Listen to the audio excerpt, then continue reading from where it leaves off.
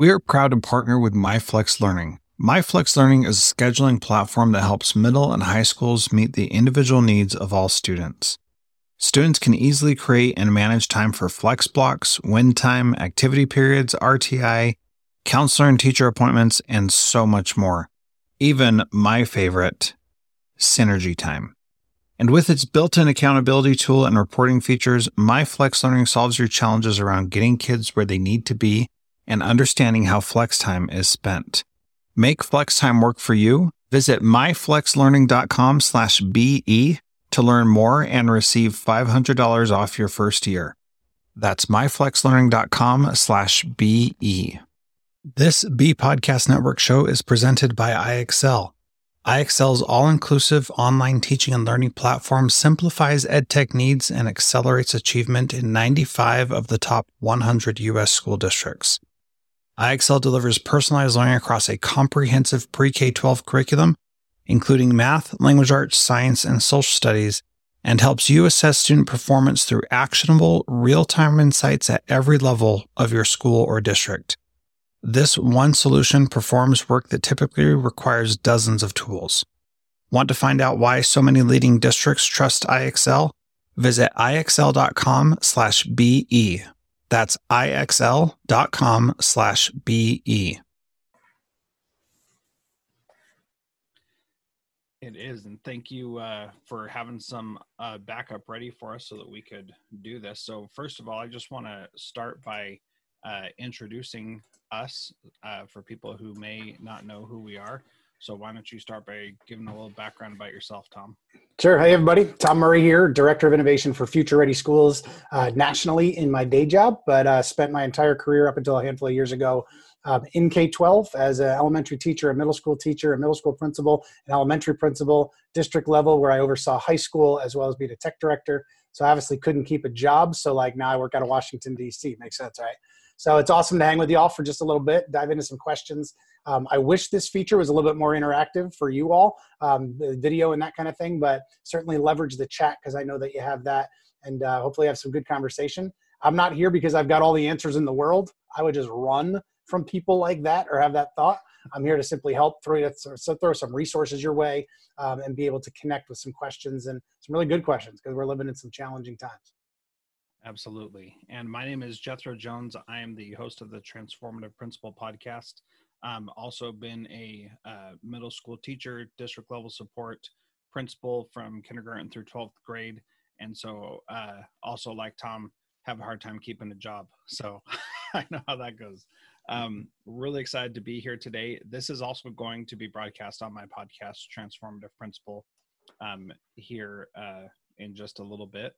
So that it'll be broadcast on Transformative Principal as well.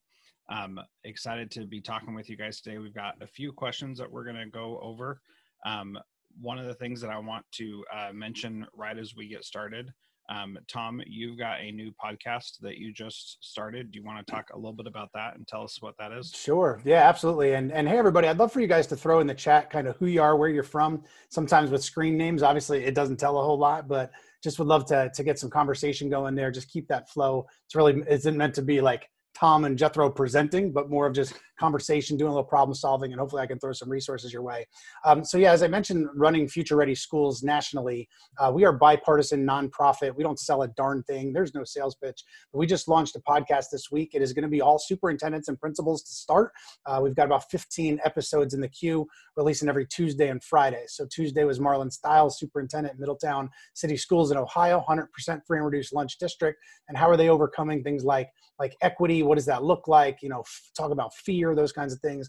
And I got another one dropping tomorrow with Rosa Perez Isaiah, amazing district leader in California. Encourage you to check that out. You can go to futureready.org/podcast. I'll throw that here in the chat.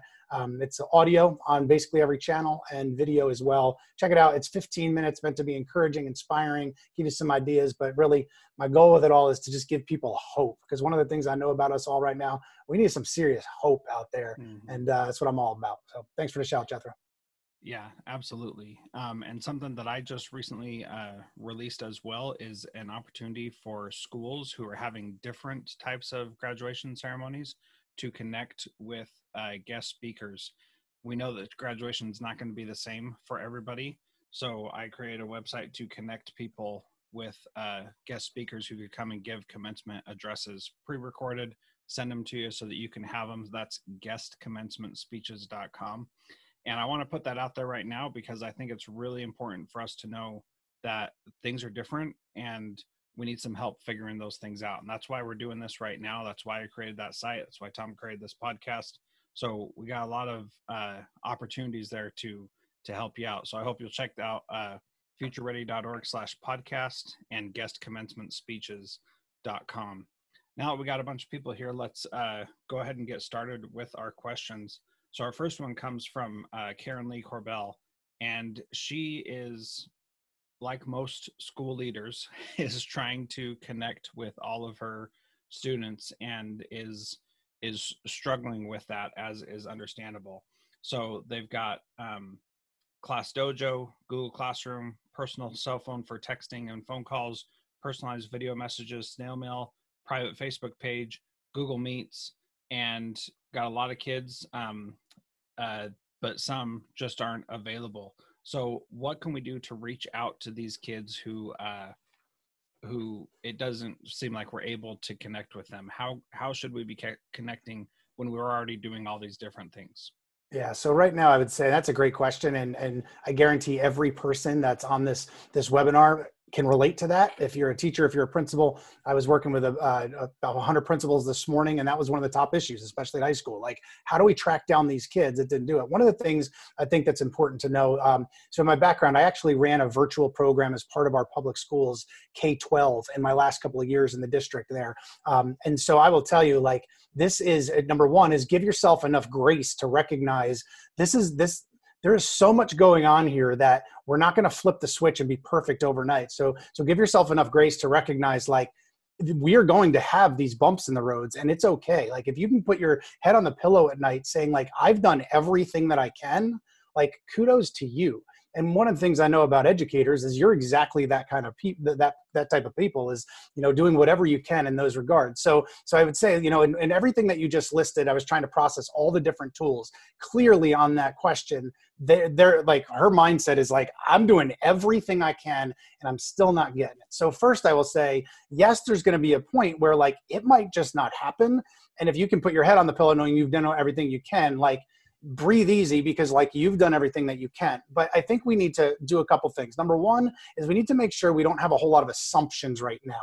We assume everything. Like, if you're an educator on this call, I would make an assumption that you're still getting a paycheck. So what if those families at home that we're referring to, what if mom and dad have both lost their job in the past couple of weeks? Math is not the first thing on their radar right now.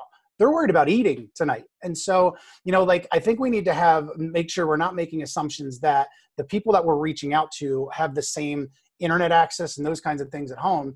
But number two, I think now is the time more than ever for empathy and grace. Like, there's a story there. And so one of the key pieces would be, like, I think it's natural to make judgments, like, the parents don't care, they're disconnected. That's a natural human tendency. One of the things that I wrote about in Personal and Authentic in my last book is the idea of, like, the hidden stories within. So for every child that's not showing up for a period of time, like, there's a story there. So maybe there's some connectivity issues. One of the things through Future Ready, and in my last book, Learning Transformed, hit it again in Personal and Authentic, is around this equity issue of connectivity. So one thing I would throw out is looking at, it's about 12 million students, K to 12 in our country, don't have internet access at home. And so, if you threw out a whole bunch of those digital tools, if that's the main method, I did notice, like, I'm even trying phone calls, texting, those things as well. But when you take a look at those 12 million, and by the way, disproportionately, it's our Black and Hispanic families do not have internet access at home.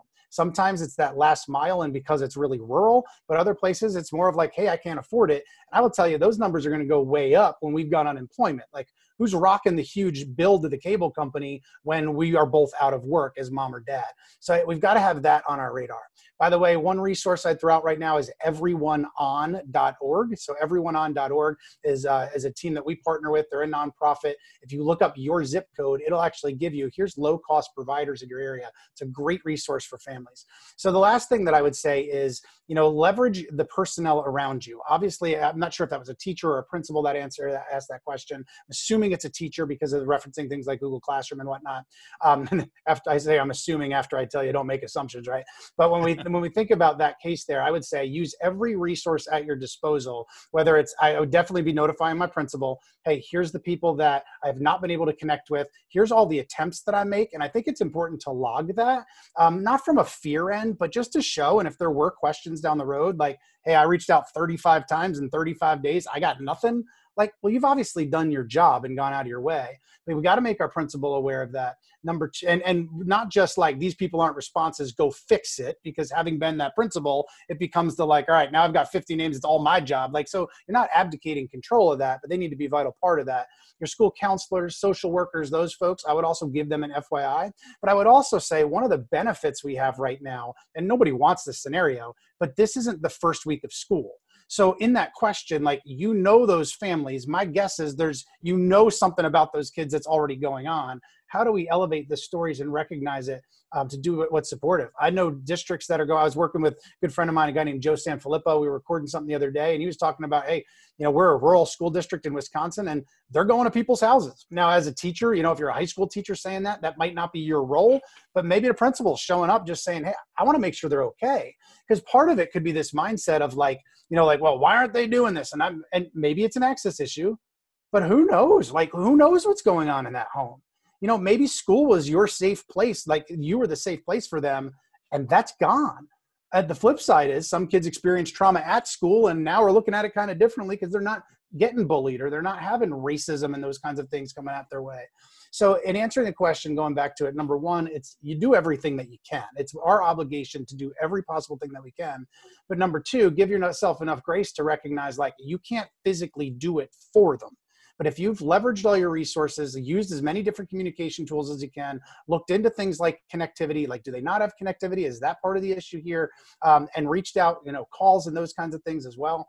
But again, having empathy, if you don't know, maybe mom or dad are out of work, maybe there's no connectivity, maybe it's 4 kids trying to save on one computer, and we're asking them, nope, you got to do it at 9 o'clock in the morning, and they're trying to share one computer between 4 kids.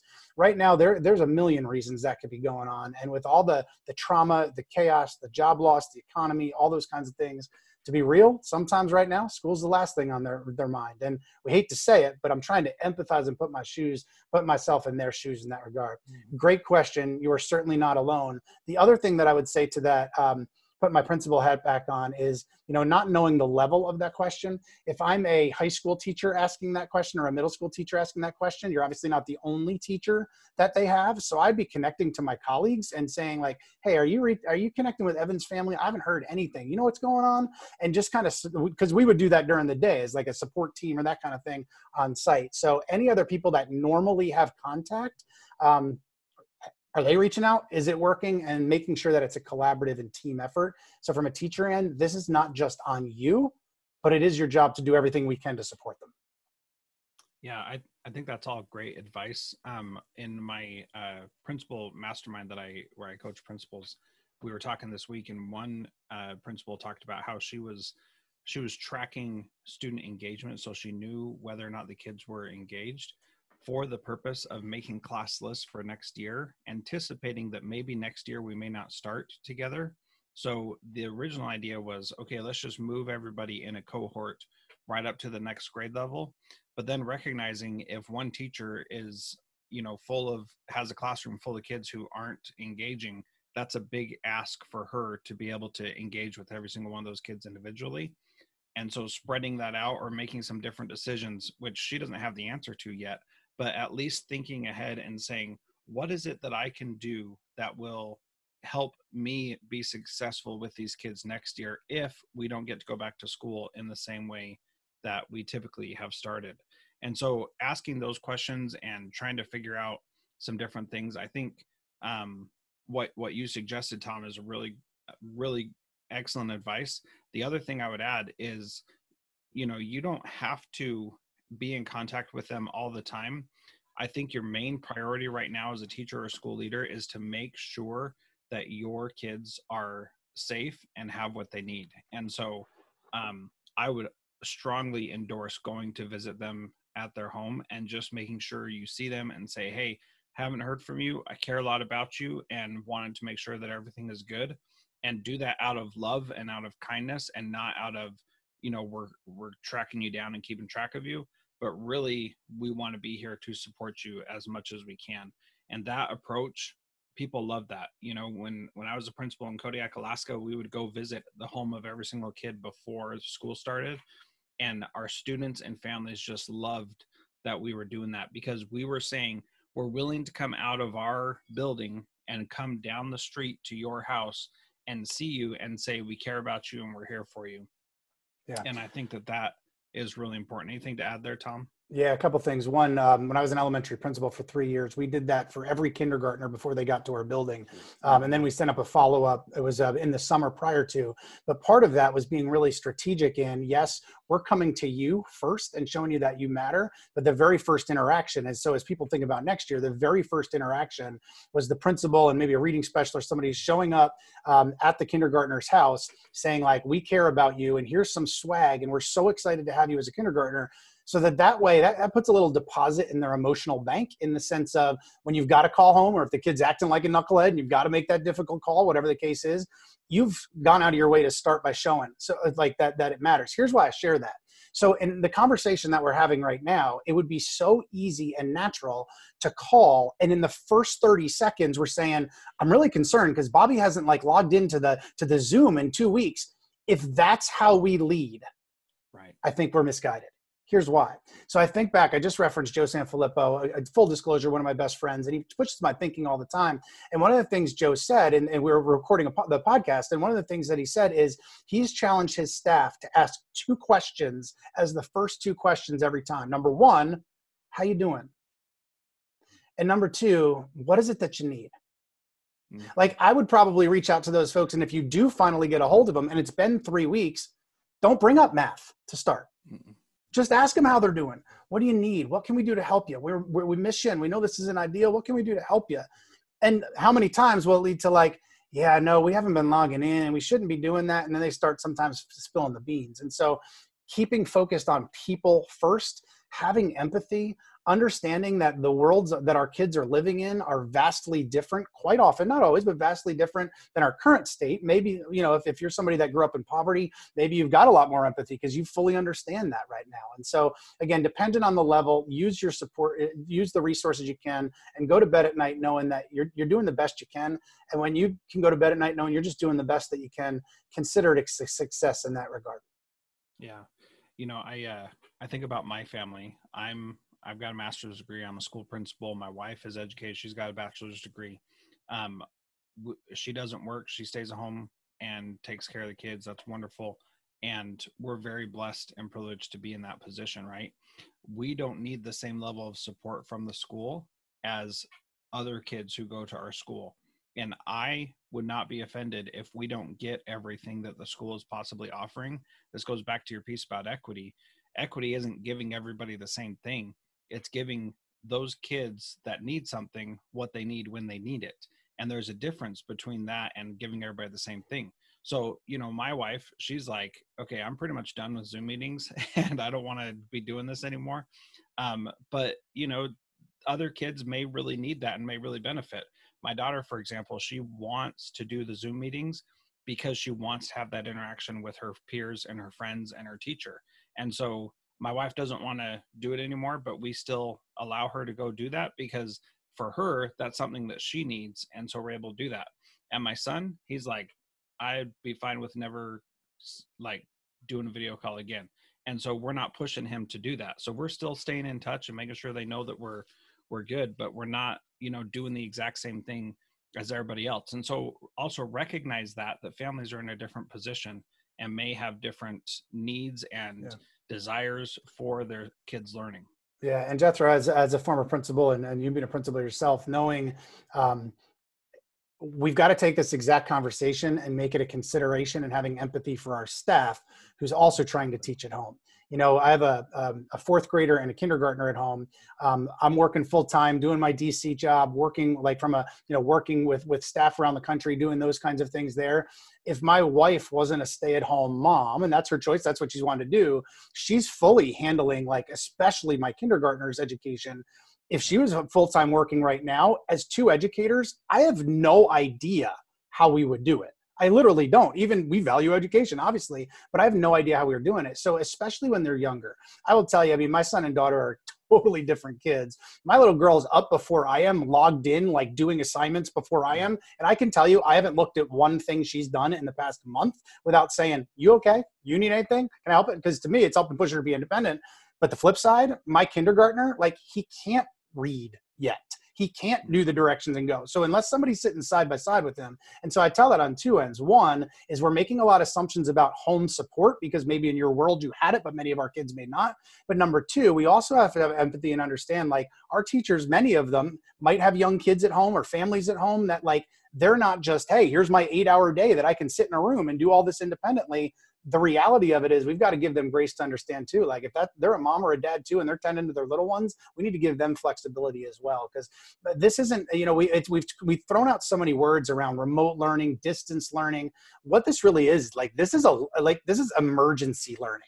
This is like, we've got to do the best that we can in the last number of the weeks through the school year to get out there, give the kids the best experience we can, but recognizing like you don't transform things to deep levels of learning overnight. When I ran the virtual program for 3 years as a principal, I will tell you, it took us, honestly, it took me 3 years, not days, years to get to the point of like, I'm super comfortable with the level of teaching and learning. And so just recognizing if you're a principal or a superintendent, like we've got to give enough grace here of like, man, totally changing things, making them online, doing things remotely. We're going to have a decent amount of probably some low level stuff, even as a starting point. And you know what? That's okay. Because if we're making sure that we're connected to kids and we're showing them that they matter and we're doing everything we can to be with them, like baby steps here. And if you're a principal expecting the world on day one, like, you know, that person on your staff that like can't make the double-sided copies with the staple and collate them, like they struggle doing that. And then 2 days later, we're like, go teach online full time. Right. Like we've got to support our staff here as well. And so principals, part of your legacy is like, how you building your staff up? How you encouraging your staff? How you checking in on your staff and asking them the same questions? How you doing? What do you need? How can I support you? Because this can be an amazing culture building opportunity, or this can be a complete culture killing opportunity in our schools. And so leadership, that really rests in your shoulders. Yeah, absolutely. So let's go on to the next question from Colleen Hardiman. And she asks, what kind of data should we be collecting and paying attention to right now? Yeah, so that to me, it's a great question, but it's also a double-edged sword. And so you, in my opinion, so Jethro, you had mentioned earlier, you had shared in your mastermind group, somebody was talking about like engagement data. So my pushback on that would be, we've got to be uber careful here, because like we could be measuring how much support do they have at home. So what's the data we're grabbing? So on one hand, yeah, data could be, this kid hasn't logged in for 2 weeks. Something's not right here. I need to do something about that. So that's your calls, your phone calls, all those kinds of things that we just had that discussion. But the flip side, I would be uber careful around like grading in certain things right now. I know, listen, many of you, unless you're the superintendent making the call on your own, like I know it comes down from above here, but so, I am so fearful right now of things that are being like uberly graded because that's the way that we've done it. And many times it literally just could be that we're grading the amount of support that they have at home. Like even at the high school level, I was working with assistant principals earlier today, and they were talking like, that's the key issue. Like they wanted to use points and take the points off. Like, first of all, like literally Yale and the Ivy League schools have gone past fail in the last number of weeks because they recognize like, we can only do so much here. So I know you probably, if you're on here, you probably don't control your grading policy and all that. I mean, there's another assumption, but I'm making it that. So we've got to do the best under the parameters that we're asked to work in for sure. But at the same time, maybe I'm a high school geometry teacher and that child, 10th graders home with their parents who happen to be architects sitting side by side, doing all the work for them. Every assessment's 100 because they're checking it, showing where they got it wrong. Like, do those grades really reflect what a child no one can do? Not in that case. It could be what their parents and then no one can do. So we've got to be really careful about that. So I would say any data that we collect should really be used in this case to help the child in the best that we can. If it's the mindset that we're going to collect data or take off points to penalize kids, that's a really slippery slope when we can only control the controllables here. And so using that concept of control the controllables, what are those things that you do have control over? How can we leverage it to help kids? And again, I know districts are all over the map here. There's districts that I've connected to that are like, we're done. Like, we were going to try and help feed kids. They're 100% free and reduced lunch. They can't provide access to technology for, they can't provide the hotspots. They can't provide the infrastructure. They don't have it. They recognize, and they're like, we're not doing any new tech content. We just can't. And then I know districts to the flip side that's like, here's your schedule. You're following your exact schedule. You're going to have the exact, and like there's zero flexibility. And yeah, that might work really, really well for the privileged few, but for many kids that don't have or can't do, or their family home life doesn't suit that. Yeah. I mean, we've got to even think down to right now, we're doing a Zoom. You see me sitting in my office. I see you sitting in your office. What if I'm a child that's 10 years old or any age that's doing a Zoom call, and behind them is the complete poverty in which they live? Right. Like, if we're not conscious about that, like, think about that. I might be a child and now I'm embarrassed. So like, and maybe we're yelling like, well, why aren't you doing a video call? It's like, well, because maybe they're like not comfortable showing the home behind what they're looking at because they're embarrassed. And like, maybe that's never crossed my mind as a teacher because I've never lived in poverty. And so we've got to be uber conscious about those kinds of things. Going back to the data piece, let me give another resource, the Future of Privacy Forum, fpf.org. Privacy is so key here. I testified in front of Congress a couple of years ago related to student data privacy. And anytime I would mention data, we got to connect with privacy there as well.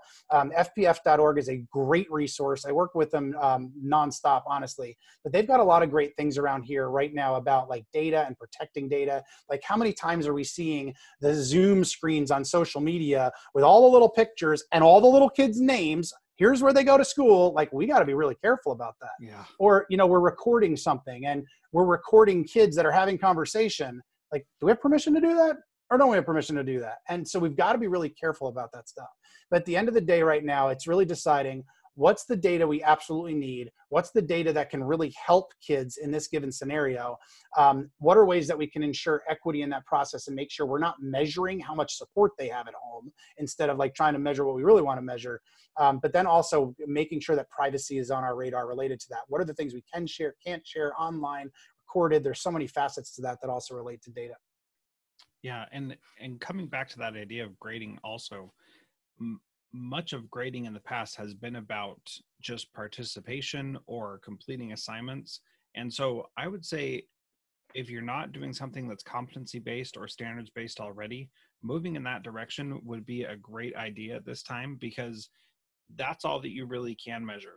That can filter out some of that privilege and some of that support they have at home. Not all the time. If the parents sit next to them doing the work with them, that's going to be really tough. But there are ways for you to focus on what they can do instead of what they have completed. What are your skills, not what assignments have you done? And so taking that different approach can certainly help you pay attention to the right thing.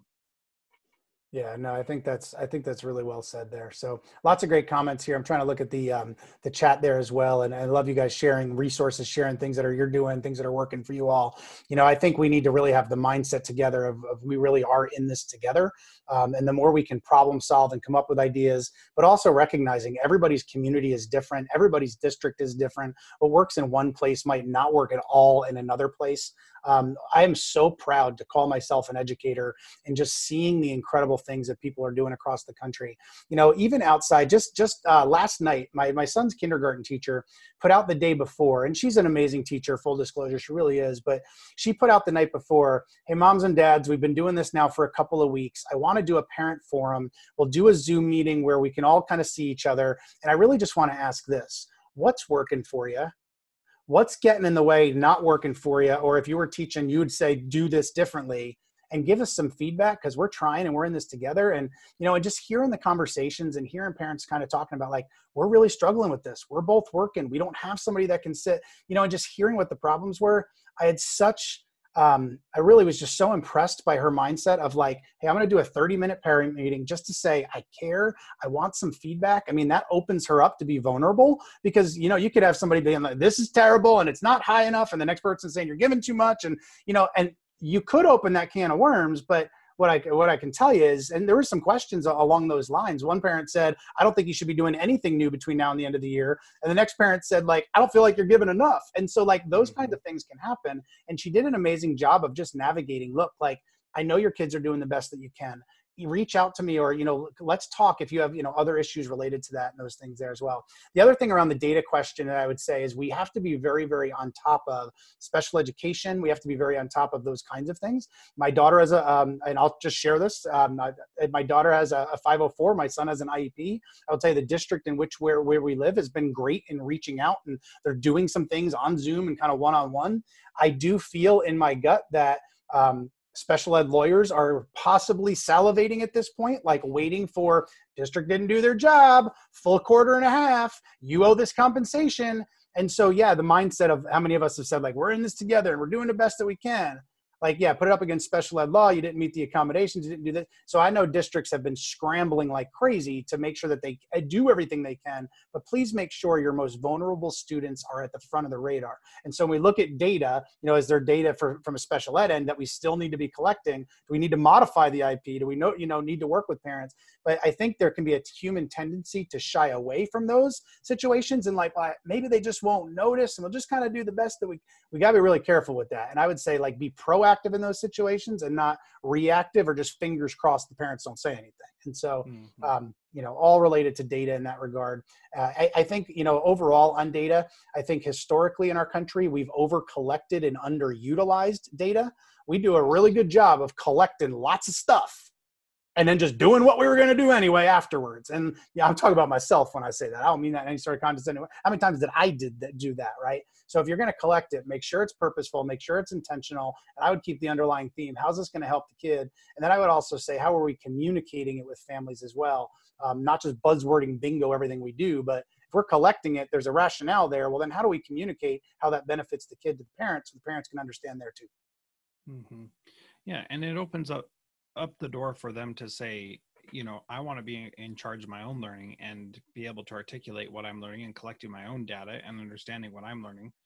Just yesterday, I learned how to use a different tool called Zapier to move a card on a Trello board to a different card, and then be able to send out emails based on that, pulling data from different Google Sheets. Like, this is something that I've never done before, didn't know how to do before yesterday. And nobody was excited as me that I learned how to do that. Like, you're listening to this right now and you're like, what are you even talking about? But for me to learn that was monumental, felt amazing, so grateful for that opportunity. If a teacher would have given me that assignment, it would have been lame. I would have done it as quick as I could and moved on with my life. But because it was something that I needed personally, it was worth the hour and a half that it took for me to really get down and figure it out and troubleshoot it. And those kinds of opportunities are still happening.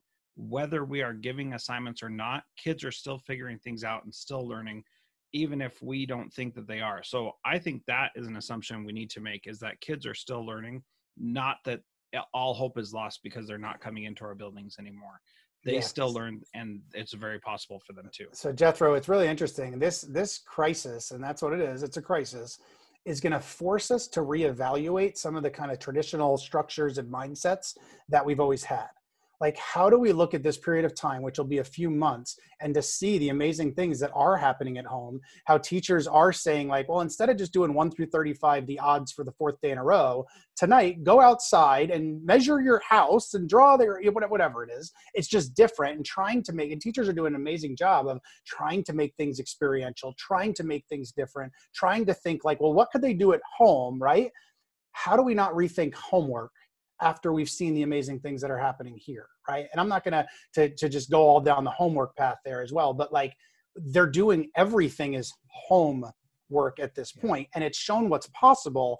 So if we just jump right back to kind of what we've always done, I think it's a missed opportunity in that regard, because it's showing, and teachers are proving every day, like, what they weren't comfortable with 2 months ago almost is just now the norm. And sometimes I started a teacher yesterday. She's like, I realized, like, I'm looking forward to this. And she said, I've asked my class, teacher I connected with yesterday, I've asked my class, what are the best things that you're seeing about remote learning? And it was like 4th grade. Like, this wasn't seniors. What's the best thing that you've enjoyed about this? And the kids came up with a list. And she said, okay, that's my goal. Looking at those things, how do I incorporate everything they're loving right now when we're all sitting back in a classroom, whatever it might be in the fall, whatever it might be next year. And so that's a great, how do we leverage the great things that are happening? And, you know, teachers are doing an amazing job recording things, doing lessons. I know my kids' teachers are like recording lessons, putting it out there for kids. That's an insane amount of work. But next year, you're going to have all these resources at your fingertips of like, I don't got to recreate that. I can go do this. And so it's also choosing your lens to see the positives in these situations. When I was working with principals earlier today, they were assistant principals. And let me tell you, when I was an assistant principal, you deal with the stuff in explanation points quite often. It's the discipline. It's like so many things in that. And we can talk about, yeah, they need to be the instructional leaders. And like, I get it. But the reality is like, you're tracing down a kid sometimes for 6 hours. Right. And so right now, what are those glimpses of brilliance that you're seeing? What are those moments of success? If you're that teacher, what are the things that are happening that you're just smiling, being like, I am so darn proud of that kid or that? Take some time to celebrate that. If we focus on the 3 kids out of 20 that aren't logging in, and yes, they need to be a focus, and yes, we need to check in on them, but what about the 17 that logged in as second graders and got connected and listened to whatever the case might be? Let's choose our lens wisely here. And every day coming out is an opportunity to model what we're expecting and to model, you know, if I'm that teacher, how do you model what it could look like online to your kids? If I'm that principal, how do you model, if you're preaching relationships to your teachers right now, which I'm sure you are, as you should be, well, how are you modeling that with your staff? You can't tell them to go do it if you're not doing it yourself as the principal. And so right now is a great opportunity to model. And I think just kind of, I know we're over time here, but I was going to say, you know, I think just in kind of a final thought, every child that's currently living through this crisis right now, that's in our schools and literally around the world, every one of them, in my opinion, will remember this period of time for the rest of their lives, which means it's also an amazing opportunity. And so in the first podcast I did for Future Ready with Marlon Stiles, he talked about how obstacles bring opportunities. We got a heck of a lot of obstacles right now, but I really believe your legacy is built in those moments like you don't know what to do. And let me just say, that's like every day right now, right? I certainly don't mean that in a condescending way. You're making decisions left and right that you've never had to do before. Like you didn't take the course in whatever college or whatever master's or whatever doctorate program on like how to teach during a pandemic online and switch it overnight in 2 days. Like you didn't read that paragraph. It wasn't there, right? And so when I think about like these scenarios, let's give ourselves the grace to fail forward. Let's try new things. Like if we're at a time right now, and let me back up. When I say try new things, I'm not recommending here's 50 new tools class that you need to go do. Like what's that out of the box thing that you were like, you know, if we had the time, I really would love kids to just try this. Like if we can't do that right now, like we're missing an opportunity. Like if we're not going to try something and step out right now that's different, like we are never going to do it. Why? Because I think educators on the whole, now I don't know your principal, your superintendent, and I get there's toxic leadership out there. I fully get that. But now's the time to take a risk. Now's the time to try a different type of experience. And if it doesn't go so well, that's okay. That's okay. And be vulnerable and like, hey, gang, that didn't go as I thought it would go yesterday. But you guys know that feeling when you're working on something and it doesn't work, you know that feeling. And that's all right. We're going to try it this way today. Kids respect that. And principals, teachers really respect that when you're doing that. Superintendents, principals, and your team really respects that there as well. So it's okay to be vulnerable. We need to have empathy. We need to leverage all the tools and all the resources. And I'll talk about that in one moment there if we could. But at the end of the day, going to back to your pillow at night, knowing that you did the best that you could for kids, smile, take a breath, and take care of yourself. So 2 final pieces, Jethro, if we could on mine before we wrap up. One is self-care. You are the kind of people that you go and you go and you go and you go and you give until you've got nothing left. Remote learning does not mean working 24 hours, 7 days a week. Like when I ran that virtual school, I will tell you, I had to get hit upside my head being like, you need to disconnect because you're not being a dad right now. Right. And so I needed kind of that wake up call. And so making sure that you're setting boundaries as a teacher, setting boundaries as a principal to say, you know what, 4 o'clock, I am done and I'm not looking at it tonight. I'll look at it first thing tomorrow in the morning because I'm going to have a movie night with my babies tonight or whatever the case might be. Like you need to set those boundaries and you need to take care of yourself because like going and doing like whatever it takes for kids in quotes does not mean you run over yourself in the process. And with things like remote learning, you'll get those messages round the clock. And I know educators, especially admin, are used to messages and emails round the clock. but it doesn't need to mean you need to respond to it at 8 o'clock at night. Take care of yourself in the process. Disconnect on weekends. Get yourself outside, because we really more than ever before, we need those connections. You know, this idea of social distancing, I despise that phrase. It is totally wrong. Physical distancing, yeah, 100%. We need that. Social distancing is the complete opposite. So stay connected to those folks. Stay connected to friends and family. Disconnect from work, because as an educator, you need that. Let me give a couple of resources just for you all. They're all totally free. There's no catch. First, related to Future Ready Schools, especially for admins. So check out futureready.org. We don't sell a darn thing. We work to support school and district leaders across the country. We support 5 strands. So especially if you fall in one of these categories: district leadership, principals, instructional coaches, also kind of lead teachers in that area there, librarians, and tech leaders. Those are kind of like our main focus areas. There's not a just specific teacher strand. And part of it is because that is just so broad of every category, every grade level, every subject area. You know, there's so much to it, but check that out. Lots of tools and resources there. The second one is with my last book, Personal and Authentic. I put together over 100 resources, all totally free. You do not need the book, but if you go to thomascmurray.com/authentic edu, there's so many tools, resources, articles, videos. Basically, when I train staff, I put everything together kind of in one spot, and I just put it out there for people saying like, look, if I'm using it, and here's the videos I'm using, here's the articles I'm using, here's the things that support you. Now, if you're a third grade teacher, there might not be a whole lot of useful stuff for you in there, but if you're doing anything where you're leading people or you're doing anything as an administrator, but check those out. Lots of things on equity, lots of things to push our thinking. Encourage you to check those out. There's no catch. There's nothing for sale there. It's not meant to be a sales pitch by any means. And Jethro, I guess before I turn it back to you, because I know we are over time here, I just simply want to say thank you for the work that you do. You know, if here you are on the Zoom, you've got a million things going on today. You decided to just pause your day just to even listen in. And so I simply want to say thank you for the work that you do every single day. You are life changers. You are the people that go to bed worried at night about other people's kids. And like that totally speaks to your heart and to who you are. So I simply just want to say thank you, because I've got empathy for how difficult the work is. I've got empathy for the amount of hours that you put in, the amount of sleepless nights that you have, and how hard you're working, because I fully get it. And with that, take care of yourself, because you absolutely deserve it. So thanks for what you do every day. I'm hoping those resources, those tools are just some ideas. Again, as I started at the beginning, I didn't come out this in the last 40 minutes of like, here's all your answers. It's simply, let's work together to break down silos, to share ideas, to share practices, and let's fail forward in that process. You can do this. You know, really together, it's for the kids that we serve. That's why we do what we do. This work is not about us. It's about the children we serve. So thanks for what you do every day. Yeah, thank you so much, Tom, for being part of this. My final comment is you need to make sure in this, as you mentioned, that you're working from home, not living at work. Like, it's really easy for work to take over your life. So make sure that you're putting things in place to support yourself. We're going to be doing this again next week. And so I put my number in the chat. You can text me your questions for next week. Hopefully it'll work out better than it did this week, and we'll be able to use it how we planned. But if not, we're going to have a backup plan, and we're still going to be here for you. Just want to tell you all, thank you so much.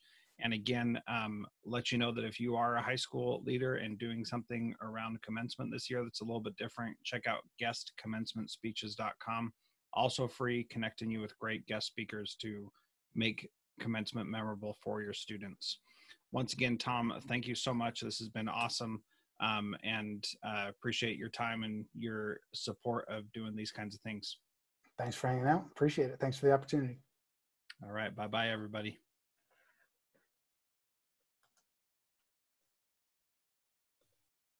Do you want to simplify your school's technology, save teachers time, improve students' performance on state assessments? You can do it all, but don't waste another minute. Head straight to ixl.com/BE to learn how IXL's research-proven teaching and learning platform can help you achieve all these goals. That's ixl.com/BE. There are lots of solutions out there for giving students what they need when they need it. But when do they actually do all of those things? You need flexible time. When added into your master schedule, Flex Time enables students to get extra help or intervention, meet with teachers, make up work, get physical exercise, and try new enrichment offerings. If you're thinking of giving it a try, check out MyFlex Learning, which unlocks the benefits of flexible time without all the headaches you get with it usually. Its intuitive design and SIS integration makes implementation and training a breeze.